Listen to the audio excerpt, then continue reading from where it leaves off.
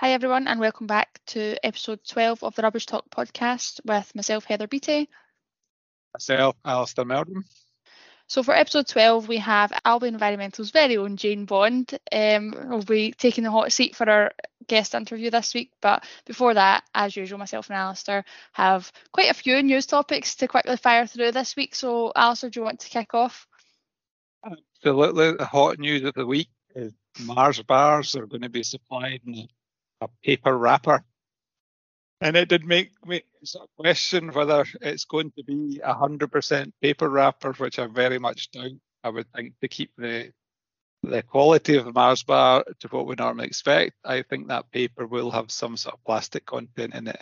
And it does make you wonder whether plastic Mars bar wrapper properly disposed, is that better for the environment than a paper with some plastic Mars bar wrappers? So I think the jury's out there, and I've seen a few debates back and forward on LinkedIn of what is right and what is wrong. So that could be your next viral LinkedIn post, Alistair. Now that's what you're known for. I think somebody's beaten me to that one already, actually. Yeah, we'll have to see. Go. Yep. And the next one we're talking about is slightly different for us because it's to do with emissions, but the Glasgow low emission zone is due to start very soon. It's going to start on the 1st of June. And that means if you've not got a modern car or truck or van, then you can't go into the centre of Glasgow without being subjected to fairly big fines. And the logic behind all this is, I'm not sure you know, but the number of people who die from air pollution in the UK is pretty significant every year. They reckon it's between 28,000 and 36,000 people a year. So obviously it's a real public health issue. So but make sure vehicles are cleaner before they go into the city. But one of the issues it's causing is, I know it's causing an issue for waste collection vehicles. So a lot of trucks are not Euro 6. So they're not actually allowed to go into the city. So there are some operators who have been trying for probably the best part of a year to buy new trucks, and they're actually struggling to get the trucks in time so they can actually continue collections in Glasgow. And I would think that issue would be reflected across other, food deliveries, other vehicles that need to go into the city. So I think it'll be interesting when the ban comes in the 1st of June. Yeah, I think it seems like, kind of a lot is happening just now between the Glasgow's low emission zone. I feel as though that's came around really, really quickly. Between that and, well, potentially DRS as well launching in the 1 year. We'll see. Got a lot of upcoming news, I would say, to keep track of how all these projects are going. But I think that's an interesting one. It's really going to launch really soon, and we'll see some feedback from that.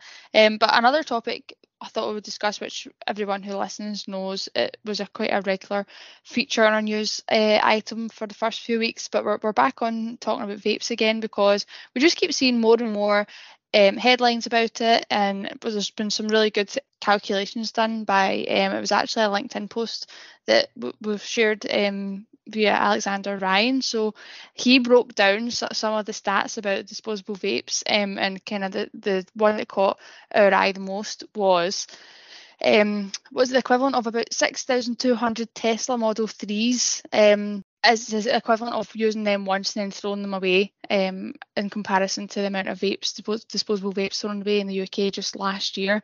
So I mean, it just sounds absolutely ridiculous. Using an electric vehicle once and throwing it away is essentially what we've done across the UK in the last year with disposable vapes. So really, really interesting. We can link as well on the episode notes and on the Rubbish Talk website to Alexander's LinkedIn post as well. But it breaks it down in quite some detail, a couple of the stats to do with the batteries and the disposable vapes as well. And the other kind of headline stat, which I thought was really interesting, he also mentioned, so the number of disposable vapes sold last year could have powered 474,000 homes for roughly 2 hours, which is just, especially in the times we're talking about the energy crisis, cost of living crisis, it just seems absolute madness. It's incredible when you put it in that sort of number. So well done to, did you say it was Ryan that put that together? Alexander Ryan. Alexander Ryan. Yeah. The other news about vapes is NHS England have woken up to the health. Well, I think they're maybe awake to the issues, but they're really highlighting on BBC News the health impacts of vapes. And one of the mad things that I never realised was the manufacturers can actually give away free vapes to teenagers. But nicotine in them, that's perfectly legal. So the NHS England's try to highlight that as a major health concern. So hopefully the health concerns and the environmental concerns will merge for some proper action particularly on disposal. Again, same as the vapes, we mentioned it, I think, our first couple of episodes week after week, but we've had a bit of a hiatus, so we're back talking about DRS again. And what is actually going on? Does anyone know? I think at the moment it's got a little bit bogged down in politics between UK government and Scotland government, and I'm not quite sure anybody actually knows what's going on. But the bit I do know is Clarity Scotland, who will be the people that will actually be delivering the contract, have got some very shiny new bin lorries that they're having to park up around the country. And somebody very kindly sent me a photograph of one, and their slogan on the side of the bin lorry is "Getting empties off Scotland Street." That's their slogan. So there you go. You've heard it here before you'll see them out in the street, because they're all hidden away at the moment in various yards. Well, so that's breaking news straight from the podcast then. Absolutely. I'll not divulge my sources or the location of these vehicles yet. Right. And then I think finally for news, some positive news. Zero Waste Scotland opened up a new fund, Circular Textiles Fund, and that's open to anybody that's looking at if you like, circular models for fashion, upholstery, anything to do with the textile sector. And that fund is open for businesses and organisations across Scotland at the moment. So if you're interested in that, again, we can put a link on the show notes. But again, if you just Google Zero Waste Scotland Circular Textiles Fund, I'm sure you would find it. Yeah, we can pop the link in the notes as well.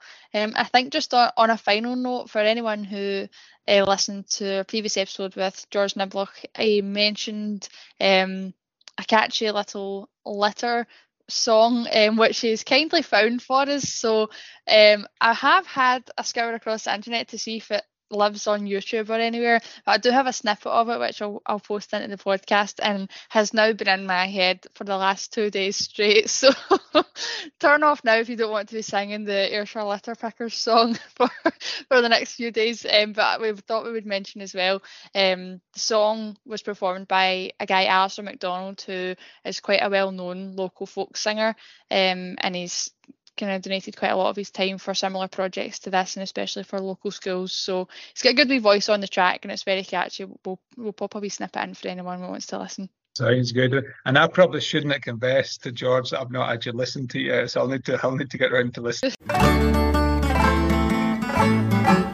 Oh, we are Ayrshire's litter pickers, and we all adopt a street where we clear up careless litter, because we like our towns to look so clean and neat, and so we hope our...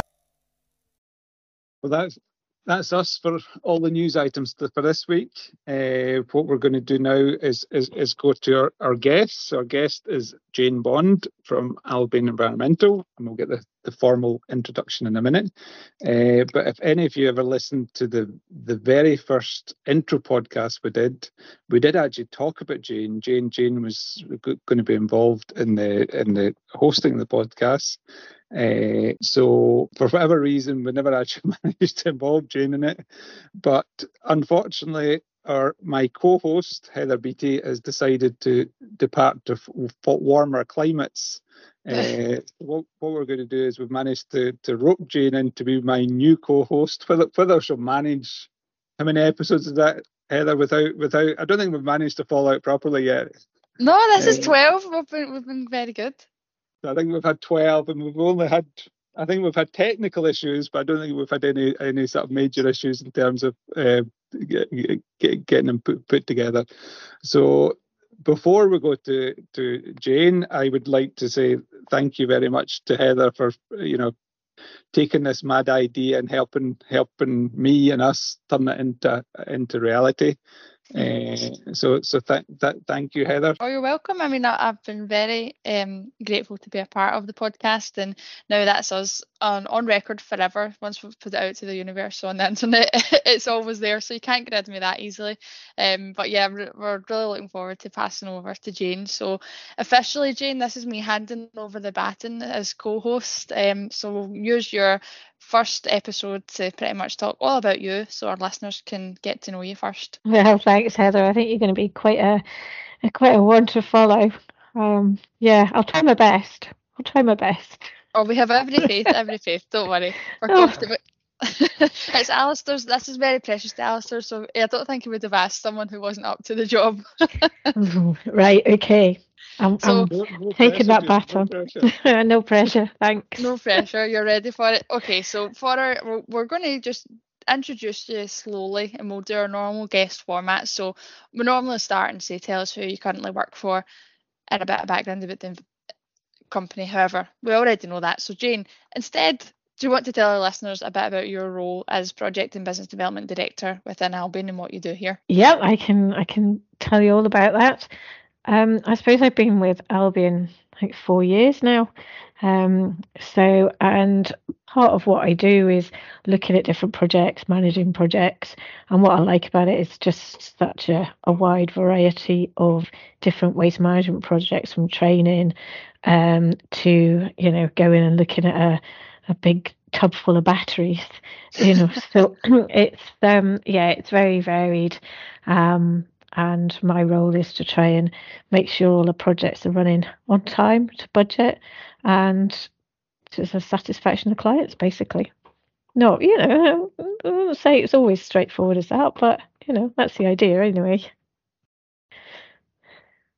Yeah, that was just a few things that you do there, Jane. Just oversee everything, go to site, complete projects, deliver on budget. So yeah, you're oversee a lot of the really interesting projects as well. And I think a lot of the team at Albion, what everyone likes about it is we get stuck in and you get to go out and have those days out on site as well and see firsthand all the clients and the projects we work with. Yeah, I think that's important, because you can't always tell people or ask people to do things that you won't do yourself. So it's going out and doing these waste composition analysis and raking through other people's bins, which, again, is not ideal, but, that's the job, or part of the job as well. Absolutely. Yeah. Oh, good. So tell me, Jane, I obviously know you, another guest that I know the background to, but tell the listeners what brought you into the world of waste management. Did you fall in by accident, or were you one of the few? I was probably one of the very few, and I think the only other person I've heard so far on these podcasts is Stephen Glenn, who actually decided I wanted to go into waste management at the beginning. So I think I must be a bit strange, a bit weird. But I did a degree in geology at Manchester University, and as part of my geology degree, I was really interested in environmental stuff, and particularly landfill.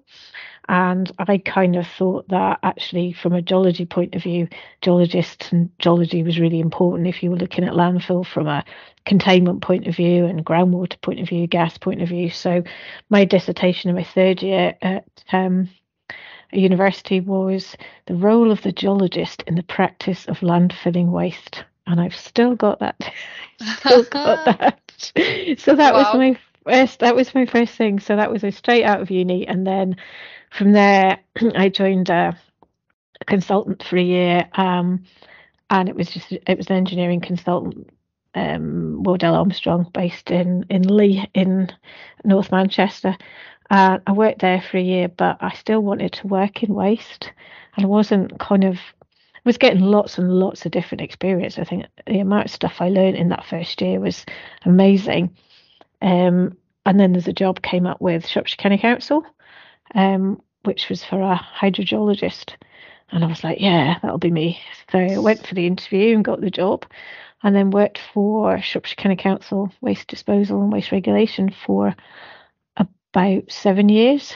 Worked in environmental management, groundwater, gas, went around monitoring gas, looked at it. It was a great experience because we had our own labs as well as part of the council. So we were doing a lot of stuff on clay liners, sampling clay, taking different permeabilities, different compactions for clay lining. And we were also looking at PFA as well, because where we work, one of the sites in Telford has got a lot of PFA from energy, big the cooling towers and stuff. Jane, remember you need to explain what PFA is. Oh, right, okay. A PFA is pulverized fuel ash. So it's basically from the power stations that were around Telford, because a lot of power stations and things like that around there. So so it's trying to use that to see whether or not it was any use as a lining material. But yeah, no, it was really interesting. And then I worked there for a few years, and then I went off and did an MSc in environmental pollution control in Manchester, and I'd kind of said that I wanted to go travelling, but I also wanted to do a project. And at that point, this was 1991, there was lots of synthetic liners coming on board, and most of them were being produced and laid and stuff in the States. And I'm like, yeah, I'm going to the States, and I'm going to go and do this project, and I'm going to go around all these places and look at synthetic liners of landfills, CQA, and actually go down to Texas and see them being made. I thought, do you know, how sad is that when somebody's got a year out and they take 6 months holiday and it's like go and look at landfill sites in America. But anyway, it's brilliant. I absolutely loved it. And I got time off my work to do it. And when I'd finished, I wrote a presentation and stuff like that, and they gave me my job back in the council. And I did get some funding as well. So I worked there for a while, and again, I think working for the council and actually having access to landfill and just being able to see what happens, liners, and because we were starting to do synthetic liners, also bentonite enriched sand liners as well, and also gas utilisation, removing leachate. And one of the things as well was we had a lot of the landfills were in coal measure strata, so there was a lot of natural methane and carbon dioxide. So it was trying to establish what was natural methane and what was methane from the landfill, which was sometimes so it was trying to establish and identify that background levels, how important background levels were before you started at the landfill. This was probably in the period that 96% of UK waste went to landfill, wasn't it? Oh yeah, everything went to landfill. There was, there's nothing as fancy as recycling. Oh my God.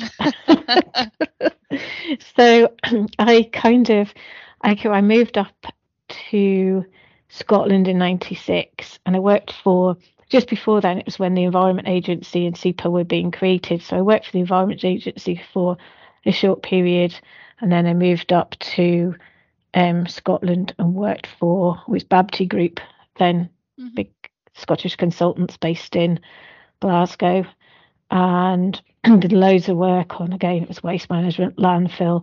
And as we got, more and more, it was to do with sustainability and different methods of waste treatment. So, it started moving on to recycling, to, energy from waste, pyrolysis, gasification, all these fancy things. And then there was a lot of this PFI stuff as well, PPP, private public finance initiatives, and PPP, public. I can't even remember what PPP stands for. Public public and private partnership, I think. From yes, memory. something like that. So there's all these sort of partnerships being with the councils and the waste management contractors, and it was massive contracts. Was getting involved in some of those as well. And then Jacobs, who's a big American conglomerate, I suppose, took over Babty, and things changed. The work wasn't as exciting, wasn't as interesting. I was working on big, major, massive projects instead of quite a lot of the small, individual, interesting projects. And so I moved from there and I started to work for SEPA, Scottish Environment Protection Agency. I'm sure everybody knows that acronym, but I'll give it that one anyway. Yeah. Never assume, we're not assuming. Right, okay. So then I went to work for SEPA, which, I worked there. I think I worked there for about 6 years. And I enjoyed it because, again, it was moving into more sustainability, moving into green jobs, green businesses, looking at how different businesses can improve their sustainability, reducing energy, reducing water. And it was the Vibes Awards, which is a Scottish Environment Business Awards, which is what's good for the environment is good for business, is the sort of strapline thing. So I really enjoyed that because I got to see lots of different smaller businesses who were like, a lot of them, well, it's a lot of big businesses as well, but a lot of small businesses that were developing their products or developing their processes to improve the environment, improve energy and all that kind of thing. So it was really interesting. A lot of quite a lot of focus on the whiskey industry. And improving the greening of the whiskey industry, which was really interesting, from like anaerobic digestion through to packaging and reducing the packaging. So that was really interesting. But then after a while, I got a bit bored. It was kind of it was really interesting, but I just felt it was the same thing. I was doing the same thing, but just with different companies. So. Right. And I went, right, I don't want to move back into a big consultancy. I was like, nah, it's not really for me, not again. So and I was like, Alistair, we got a job. So so I moved into Albion and I really enjoy it because it's like lots of different projects, and you can start and finish them. It's not like you're stuck in the middle of a massive project that you never see the end of. Yeah. So and there's lots of good people and I get to drive down to the seaside to come to my work. So yeah, I'm enjoying it. Yeah. It's good. I think your brief summary there, you've covered so much, and I think that fits really well with Albion and the variety of work that we offer and the variety of projects that you get involved in, Jane, because you've obviously saw throughout your career, especially how much things have changed as well since you started out. So I think your kind of expertise that you bring to all the projects and to the wider team as well is kind of your whole story there summarised in a couple of minutes just shows how much you've learned over the years that now is almost like completely like gold dust for the rest of the team who haven't been seen and been involved in such a variety of projects. It's a bit scary because I kind of look and I started doing my waste management journey in 1989. It's like you look back and you think, oh my goodness, that is like 30 years. When I'm doing my training and I go in and they say, oh, tell us about yourself, it's like, oh, I must have started at the waste management industry when I was about 10, Yeah, that's like in my slide notes when I'm presenting a lecture, and it's like I've been in the industry for 20 years, and then I think about it and think maybe it's a wee bit longer than that. Yeah, you're just sticking with that number. I think what's good is like having come into moving into Scotland, it's like 96. It's quite a small industry, but there's lots of people in there that I know and I've been working with for a long time, and you can go to for advice or whatever. So it is quite interesting. I suppose what's interesting for me as well is when I first started, there was in an office of about 400, there was two female technical staff, and that was it. Whereas now, that it's almost, I don't know whether it is 50-50, but there's a lot more females who walk into meetings or presentations and things, and before you would walk in, there'd be a sea of grey suits, whereas now you walk in and there's lots of, female women in there as well. So it's really, it is nice seeing that change in the industry. I take it the same probably out on site as well, Jane. There's probably a lot more females now out on site working from when you first started. Yes and no. I mean, I've never been on a CQA site for capping a landfill site or drilling boreholes that has a female crew, but you never know. I might not be seeing the right people. Yeah. Well, it's still I feel that like the Institute of Waste Management and these type of seminars are, I'm not saying they're 50-50, but they're certainly getting better. But I was up at a conference, the APSE, Association of Public Service Excellence, last week, and I would say it was about 80% or maybe even more than 80% male dominated. Really? And that's generally local authorities. The conference is pretty much for the refuse collection, the street cleansing, grounds maintenance, roads people. And it's still very, very much male dominated. And also the typical age was 50 and above. So we've got a bit of a ticking time bomb. Yeah. I was interested there, Jane. You mentioned Vibes Awards. It's not something we've mentioned on the podcast before. They're still, I think the entrance for this year have just closed. Have they just closed, or they currently open? The finalists have just been announced. Actually, it was something on my email. Yeah, no, the finalists have just been announced. So there's quite a range of companies in there. And what's nice is you get from restaurants, that are taking in, trying to take in more local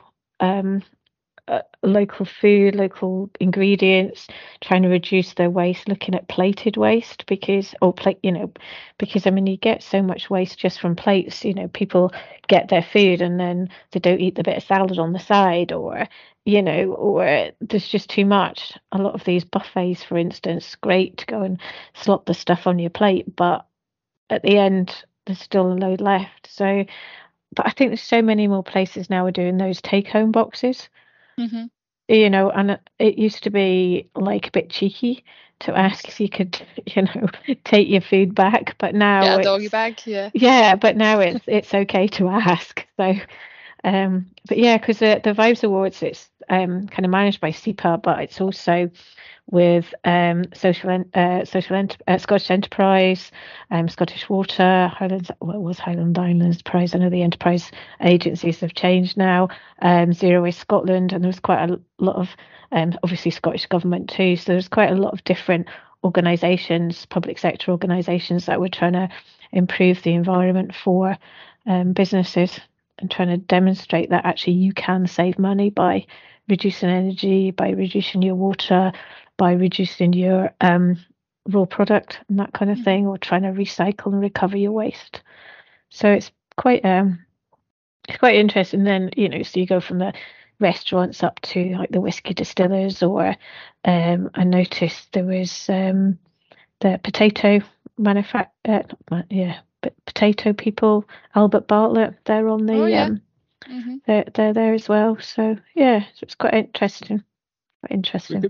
If the finalists have just been announced, I'm sure we could share the link to it, because I know that Brewster's one of our clients. They're one of the finalists, and they produce. So they take soil and aggregate from the construction sector and make new aggregates to put back into sites. So they're definitely one of the finalists. So no, we'll share that. We'll share that link.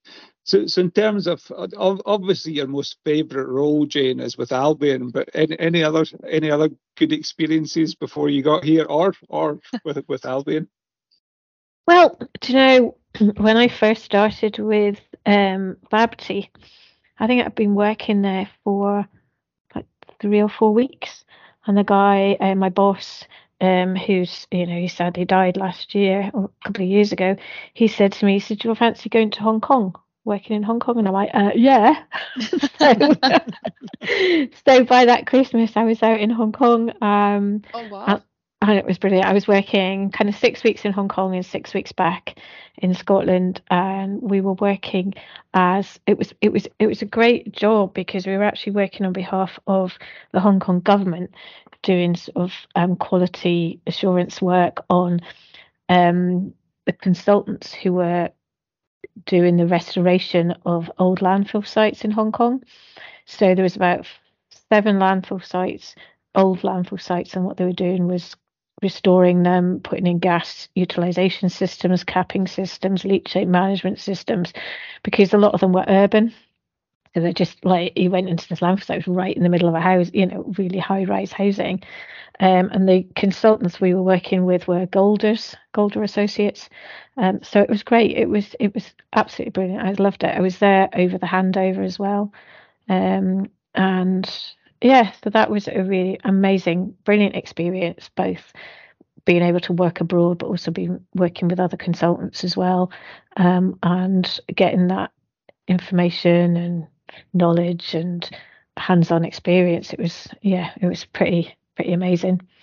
And just, yeah, so that's obviously one of my favorites. I like working in Hong Kong, but I do like the training of, being in Albion and get to do quite a lot of training now as well.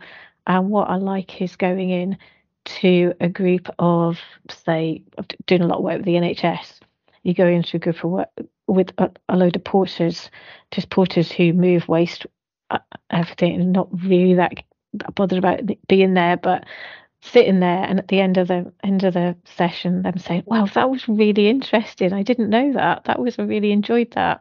So it's kind of that, because it gives you that satisfaction of giving people the information and them actually taking it on board rather than sitting there and falling asleep. So yeah. Good. I like the idea of the Hong Kong. I like the Hong Kong job. I'd certainly be up for a job in Hong Kong if anybody has one. I think it's experience in Hong Kong first, Alistair. I think that's ticks the boxes. That's mine. But yeah, it was. I also went over to Kuala Lumpur as well, where we bid for a job, and I went over there, and again, that was pretty amazing. We didn't get it, unfortunately, but it was quite an amazing experience. I went to Hong Kong a few years ago, and I hadn't been back for 20 years, and the difference was quite astounding, really. It was quite, definitely a difference.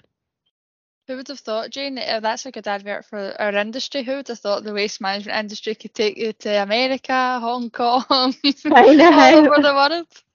Well, yeah, and I think somebody else said before, you go on your holidays and you end up taking photos of bins. Yeah. I remember I would never do such a thing. Yeah, I went to Australia and I kind of did a bit there as well, and I was like following this bin lorry thinking, where's that going?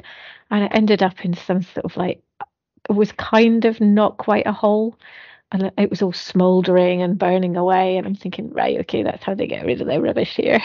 Oh, there we go. Worth it for the crazy lady chasing the van. I know. You might get a few strange looks doing that. It's quite sad, but anyway, never mind. I enjoy it. It's good. I like it's kind of the business. It's interesting, and there's so many different aspects to it. Yeah, I think that's what I've learned the most since being involved. You just from the outside, you have no idea how much goes on and how much it plays a role in everybody's like kind of day to day. So, I can totally get why you're hooked, and there's so much variety. So Jane, what we ask everyone, I suppose maybe slightly different because you've always known this is what you wanted to do. However, there sometimes is a stark difference between what people do at work and what they do in their personal life. So do you think being involved in the waste management industry has changed your opinions and your habits outside of work? Do you practice anything and champion your morals in everyday life with people your friends, your family? Yes, although a lot of my friends are like, oh, for goodness sake, not again. I suppose I do. and with the kids as well, making sure that you've got your recycling, everything's where it should be, and you're recycling what you can. And I, even going to my son Lewis's flat when he was in Stirling at the University at Stirling. I went over to his flat, and there he had all these little containers for his glass, his cans, his plastic, and I'm like, well done, you were taught well. Proud moment. Absolutely proud mum moment. So yeah, I suppose I do. I think it's important, and I'm rubbish at rubbish, but I'm rubbish at throwing away. I hate throwing things away. So so going down and taking stuff to the charity shop and things like that is really important.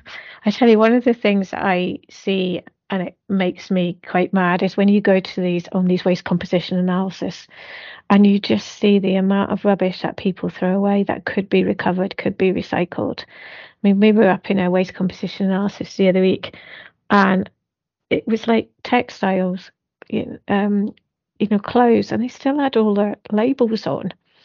And it's like, why can't you take it to a charity shop? Why throw it away? And the amount of food that hasn't even been opened in packaging, like, potatoes or crisps and cans of Coke. I mean, who throws cans of Coke and crisps away? It's not like they go out of date. But, it's that sort of thing that kind of I just find frustrating, I suppose. Yeah. So, yeah. So. And there's so many avenues that alternatives before you get thrown in the bin. Even what you're saying about food.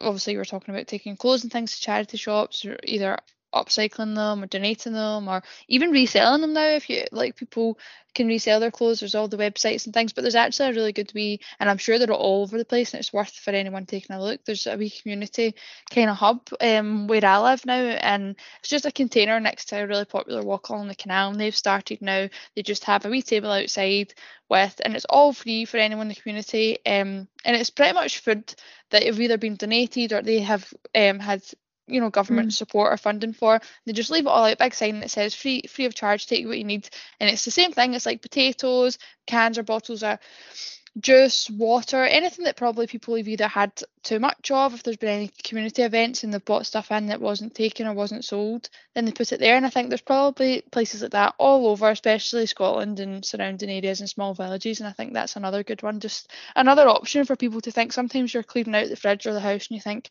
God, I'm not going to use that, but what do I do with it? So it's just kind of reminding people there's always an option. Yeah, I think so. It's just finding that option of where to take it, and thinking somebody must want it. Yeah, somebody absolutely. must be able to make use of that. And I heard a load of duvets recently, and I'm thinking I can't just throw them out. So I took them to the Dogs Trust. Yeah, and they took them. So yeah, at least you feel like somebody's getting some benefit out of it. Absolutely. I don't know whether that answered your question, Heather, but I went on a rant there. No, absolutely. I think that's the number one. That's what you say, is this industry does just pretty much change the way you think about things, and that's what we want to do for everyone. Yeah, I think it does. I think, my next door neighbour, she well, not my next door neighbour, but a few people, somebody said to me once, they said, oh, why don't people put out their brown bins? And I'm like, well, possibly because they don't put out their food waste anymore. They just throw it in their residual waste, because we're having to pay now for our food waste, because our food waste and garden waste is all in together. So if you purely only put your food waste in your bins, they'll take it for free. But if you put in garden waste in as well, it costs you, I think it's like 50 quid a year. Oh, okay, wow. Is that what they've done? Is that in what council used South Lanarkshire? East Renfrewshire. Yeah. How to not promote waste food recycling? I know. It's because people aren't now putting out their bins because they're not using it for garden waste. So they're just putting it in the residual waste. But anyway. I remember having a conversation with my mother, who lives in Perthshire, and they started charging for the brown bins. So she's got a big garden, and she's got 2 brown bins, and she was like, up in arms because they were going to charge her 30 quid a year or something. And I'm like, and she was like, I could just take it to the household waste recycling site. I said, but you'll be travelling there about 50 times a month over the summer, the amount of stuff you produce.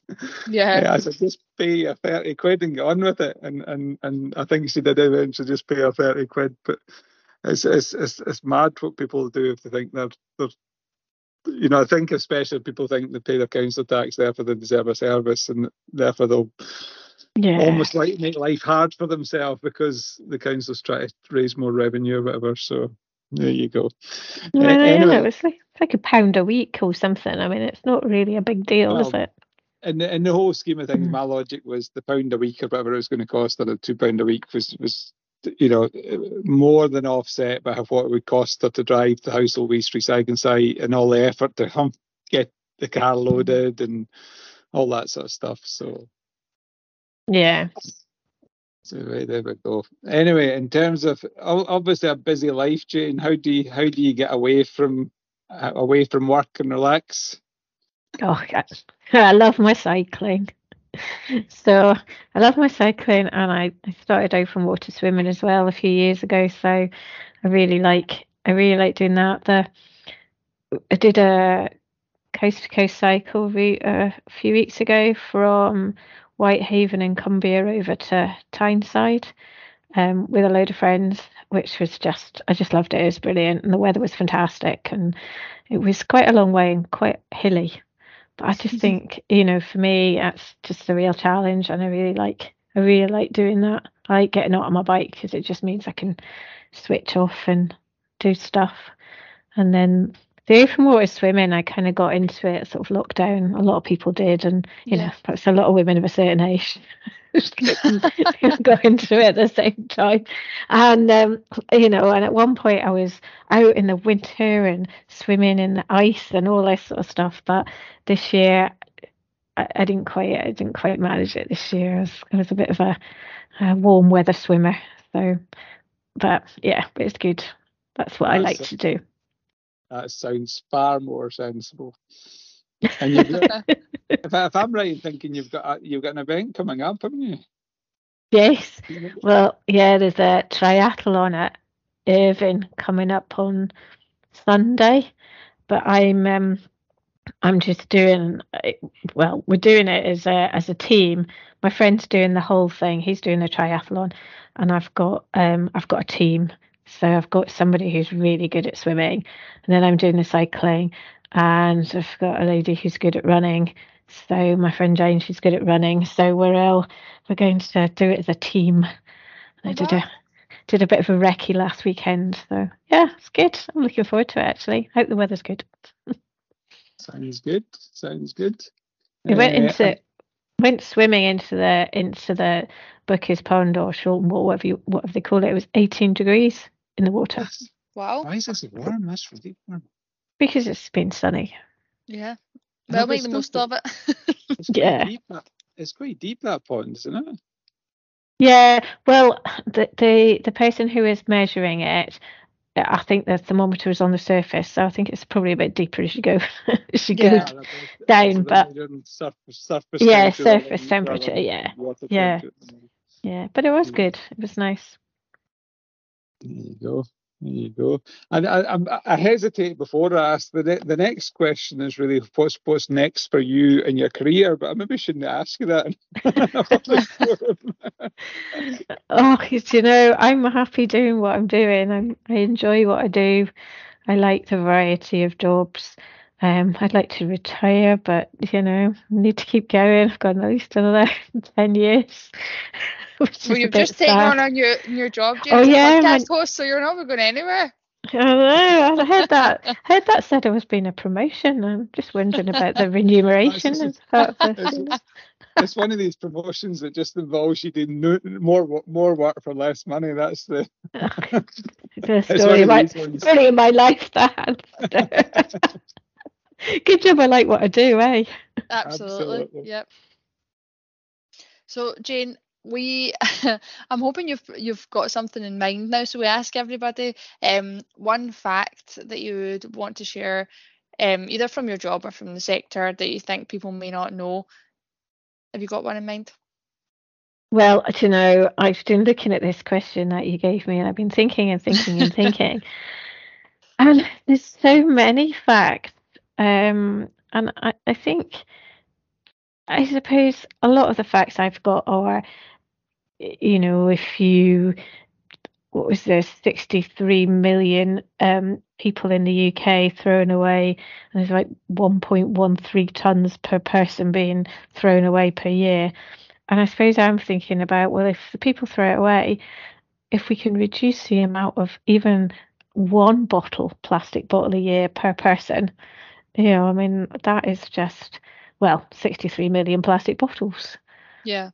So, it's not really a fact or anything really exciting, but I suppose it's just reminding people that every little counts. Yeah, absolutely. I think that's what we said at the start of the recording when we talked about the statistics to do with the vapes. Sometimes that's what it takes, especially for people who aren't in the industry. It's these really kind of headline catching, eye-watering figures that normally do it for people. And I think a lot of the challenge we've talked about with our guests as well is trying to convince people that, yeah, even just small changes do make a difference. And I think that's a perfect summary of it, because think of the amount of people in the UK, as your example said, make one small change. In the grand scale of things, it's a huge difference. So I think that's perfect. Thank you. I think it's a good one. Next question we always ask is, any habits or changes you'd like to tell the public about that would help manage waste or improve recycling or help the overall environment? I suppose mine is, don't buy what you don't need. And that's easy to say because everybody does it, and I suppose it's just seeing all those textiles and clothes without tags on, and the food that's still in packets and stuff, and toys still in boxes as well from these composition analysis. And I suppose it's like that. It's don't buy what you don't need, or if you do buy it, try and recover it or recycle it, or do something with it, with throwing it in the bin being the last resort. No, that sounds good. Sounds good. So you've rhymed off quite a few acronyms already, but your favorite industry acronym and why? My favorite industry, well, it's kind of just at the, it changes depending on what's happening in the world, but at the moment it's BAT. And it's not about bat as in the little thing that squeaks and flies around the air, it's best available techniques. And it's what, I suppose it's what every industry operation should be doing. So what's available and what can be done when you're looking at going for a waste management license or a PPC permit. They're asking you to consider what are the best available techniques and how would you use them. And then there's also the BREF, which is about reference documents, which are great big documents depending on what industry you're in and what operations are being undertaken, and you can look at those, and it tells you about odor, it tells you about water, it tells you all sorts of things. So I guess that is I don't say it was my favourite jargon, but it's probably the one that everybody's talking about at the moment.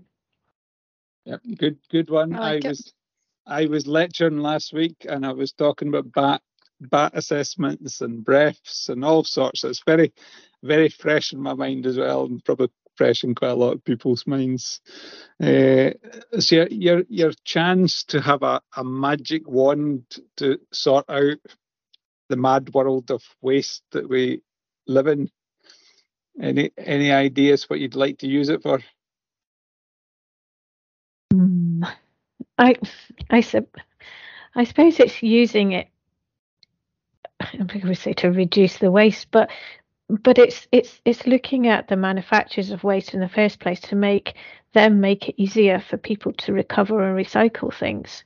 So it's making things less complicated and able to use things and replace them, or replace a battery, or recover this, or reuse this, or put another cover on it, or something like that, rather than having to throw things away or buy new ones.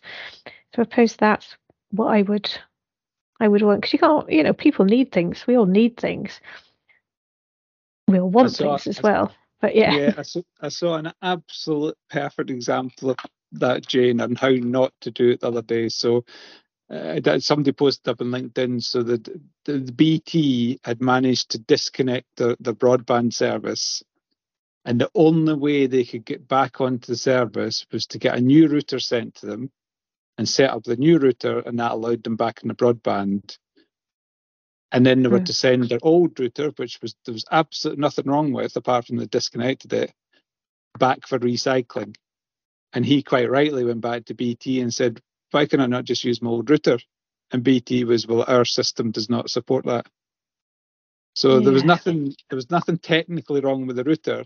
It was just the fact that their system for doing things didn't allow them to reconnect that router, which is just madness, from an environmental and sustainability point of view, it's just madness. And their answer to him was, oh, but we'll recycle your old router.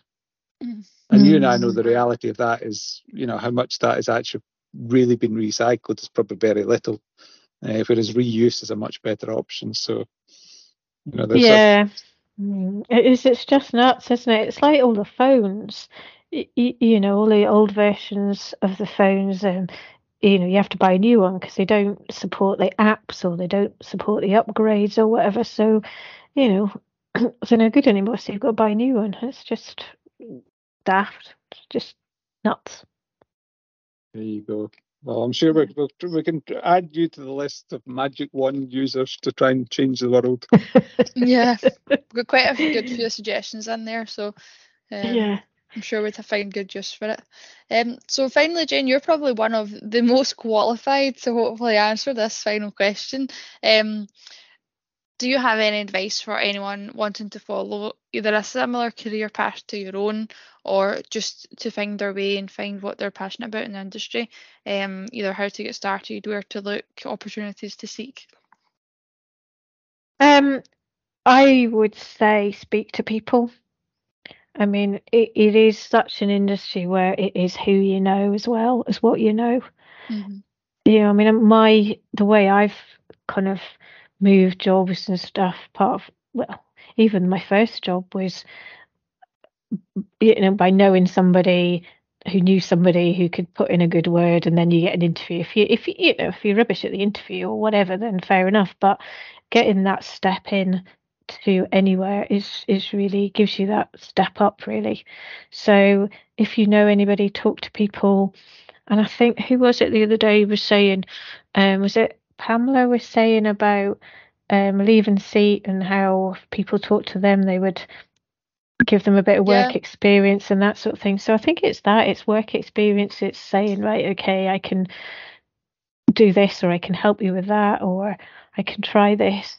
And it's about talking to people, knowing people, finding out, asking the daft laddie questions, I suppose, as well. How do you do that? What do you do? Yeah. Can I do that? And the thing is, the industry is so wide. I mean, you've got from, you look at the backgrounds. We've got, Heather. I mean, my degree is in geology and then in engineering, and then yours is kind of marketing, and that's sort of that side of it. So it's quite a big, wide range from those two, and in between you've got process engineers, you've got environmentalists, you've got people who can actually write reports, which is quite important as well. And all these different things. So whatever you've got, whatever qualifications you've got, we can fit somewhere in the waste industry, and it's not that bad an industry either. I think you've summed it quite well, to be honest. It's got lots of nice people in there, lots of good people to chat to, and you can, if you're lucky, you get to go to Hong Kong, Yeah, exactly. Exactly. No, I think or you're Shetland. Right. I mean, I got to go to Shetland as well, and that was a good experience. beautiful part of the world, It absolutely. was amazing. I think you're right. Everyone we've had on, I think Pamela was definitely one at Leaving Seat. I think Jim Brown as well at Burning Group. Nearly everyone has said, as everyone does say, the industry, everyone knows each other. If they don't, they know somebody that knows someone to introduce you. And nearly, probably 99% of places that you asked if they would give you, if they've got an operational site, they would let you take go around on a tour. They'd let you see what they do. They're quite happy to let the public in and see the good things that they're doing. So I think that's good advice. Yeah, speak to people. That's Yeah. my advice. Absolutely. Yeah. Absolutely. Well, thank you very much, Jane. That was a great introduction, and I'm looking forward to episode. What will be episode 30? It's not going to be episode 13 when myself and Jane host, is it? I have a feeling that it isn't. Oh well, yeah, my favourite number. Sorted. You might Yeah. you might be getting a wee phone call to your new international location, Heather. Help. Yeah, that's right. Heather, can you be the interviewee, the next interviewee? Well, I'm always a phone call away. I certainly won't be a stranger. So yeah, thanks a lot, Jane, for giving us your time, and thank you for offering to replace me and come on alongside Alistair for our podcasts going forward. I think it'll be great, and I'm looking forward to listening to the first one where I don't hate the sound of my own voice on it. So that'll be fun. Well, any advice or any suggestions, gratefully received. Constructive criticism, gratefully received.